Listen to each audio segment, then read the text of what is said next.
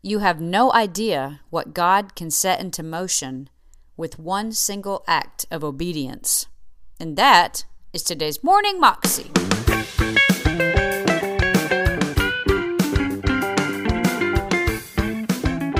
Welcome to the Morning Moxie Show. I am your host, Alicia Sharp, and today on the show we have part one of a message from Craig Groeschel.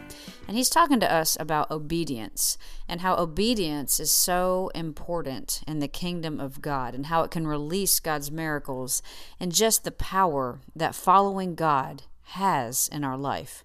Here's Craig.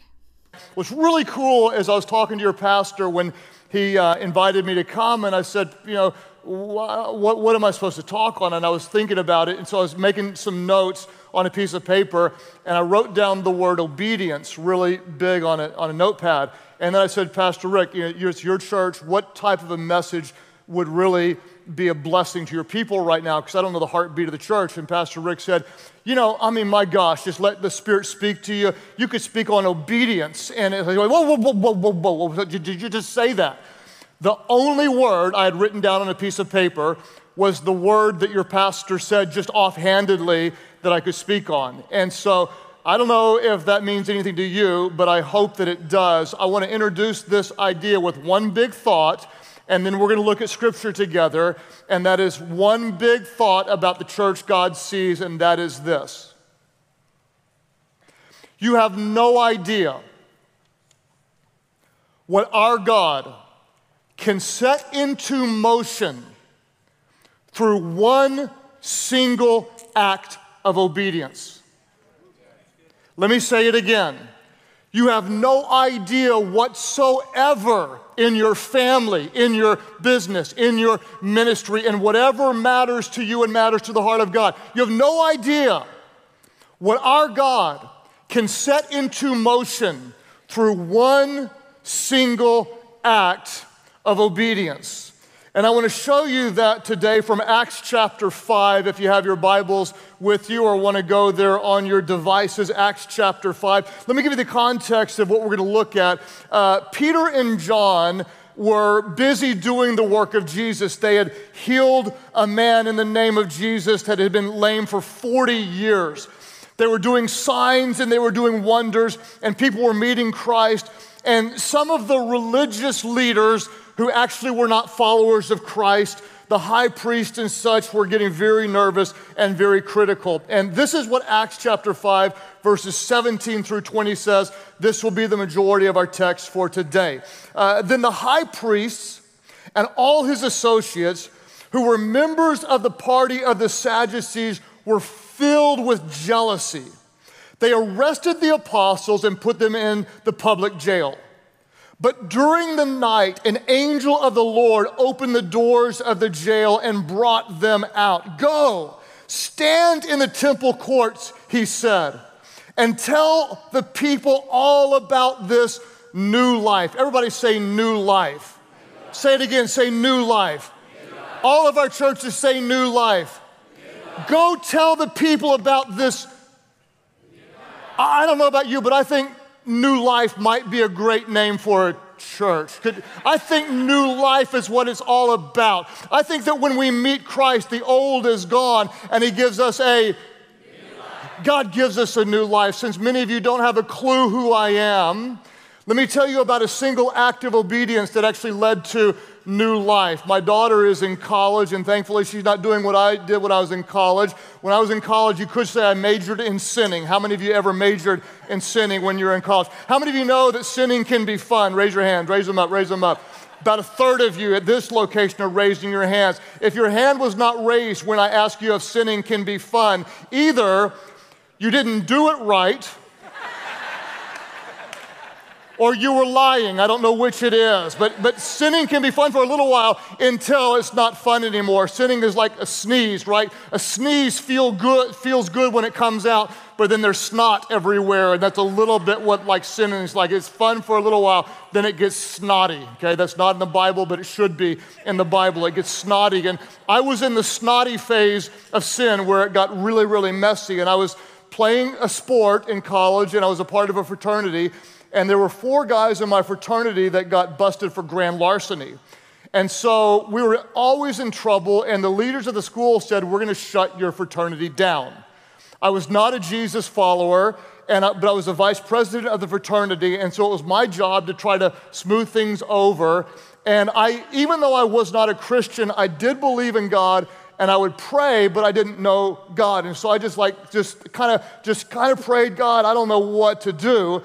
And I heard the words, not audibly, but they just kind of like fell into my mind.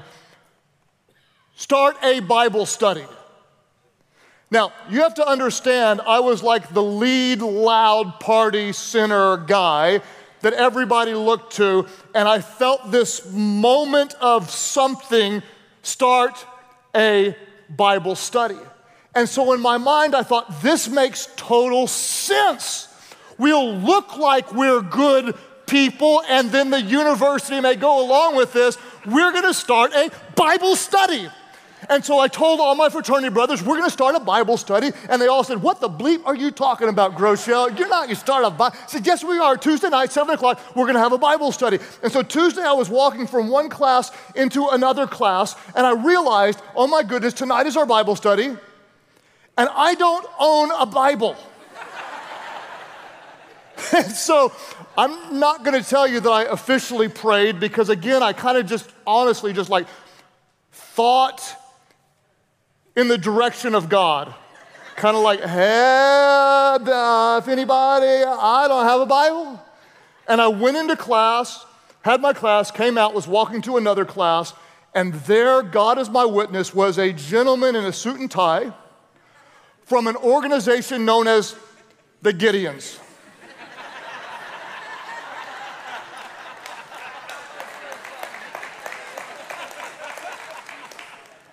Who looked at me and said, young man, would you like a free Bible? I took this little green Bible. Oh. Woo!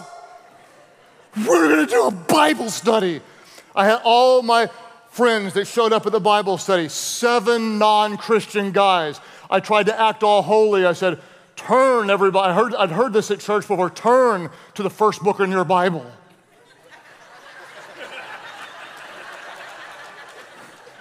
They all turned to Genesis. I turned to Matthew.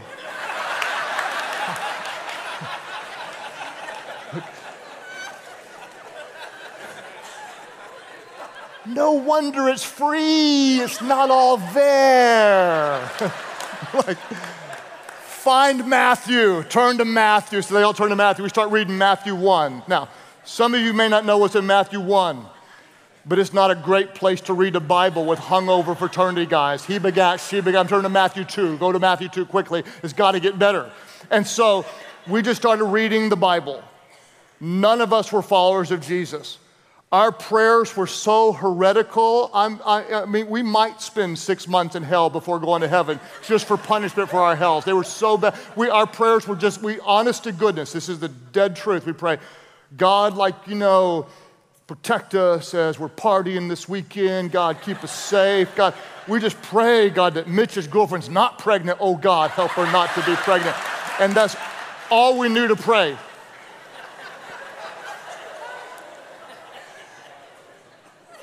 And we started reading the Bible. I got so excited. I read through all the book of Matthew. I read about Jesus dying, he's raised again. I read through all the book of Mark. I read, and there's that story, and I read about Luke, and I was going, okay, Jesus died again. Third time. You think he'd see it coming after the second time. I've got no idea. It's the Gospels over and over, And so I got so excited. I read all the way through, got way ahead, and I was in Ephesians chapter 2. And that's when the lights came on for me. And I read that you could be saved by the grace of God, not by works, so no man could boast. But it's only by faith in Jesus Christ. And I left this little Bible study that by this time it had been many weeks into it, and the room was much bigger with a lot of people coming, most of whom did not know Christ. I climbed out the window, went to a little softball field, and I knelt down one person. and didn't even know how to really pray, but just called out, God, if you're there, I didn't know what I'm doing, but I give it all to you. And when I stood up, I was a completely different person, okay? The old was gone. By the grace of God, the old was gone. There was new life. Everybody say new life. There was new life. The old was gone. There was new life. You have no idea what God can set into motion through a single act of obedience. That was Craig Groeschel, and you can find that clip on YouTube if you search under Craig Groeschel, Bold Obedience. You can also find out more information about him at craiggroeschel.com. Hope you have an amazing day, and I will see you again tomorrow. God bless.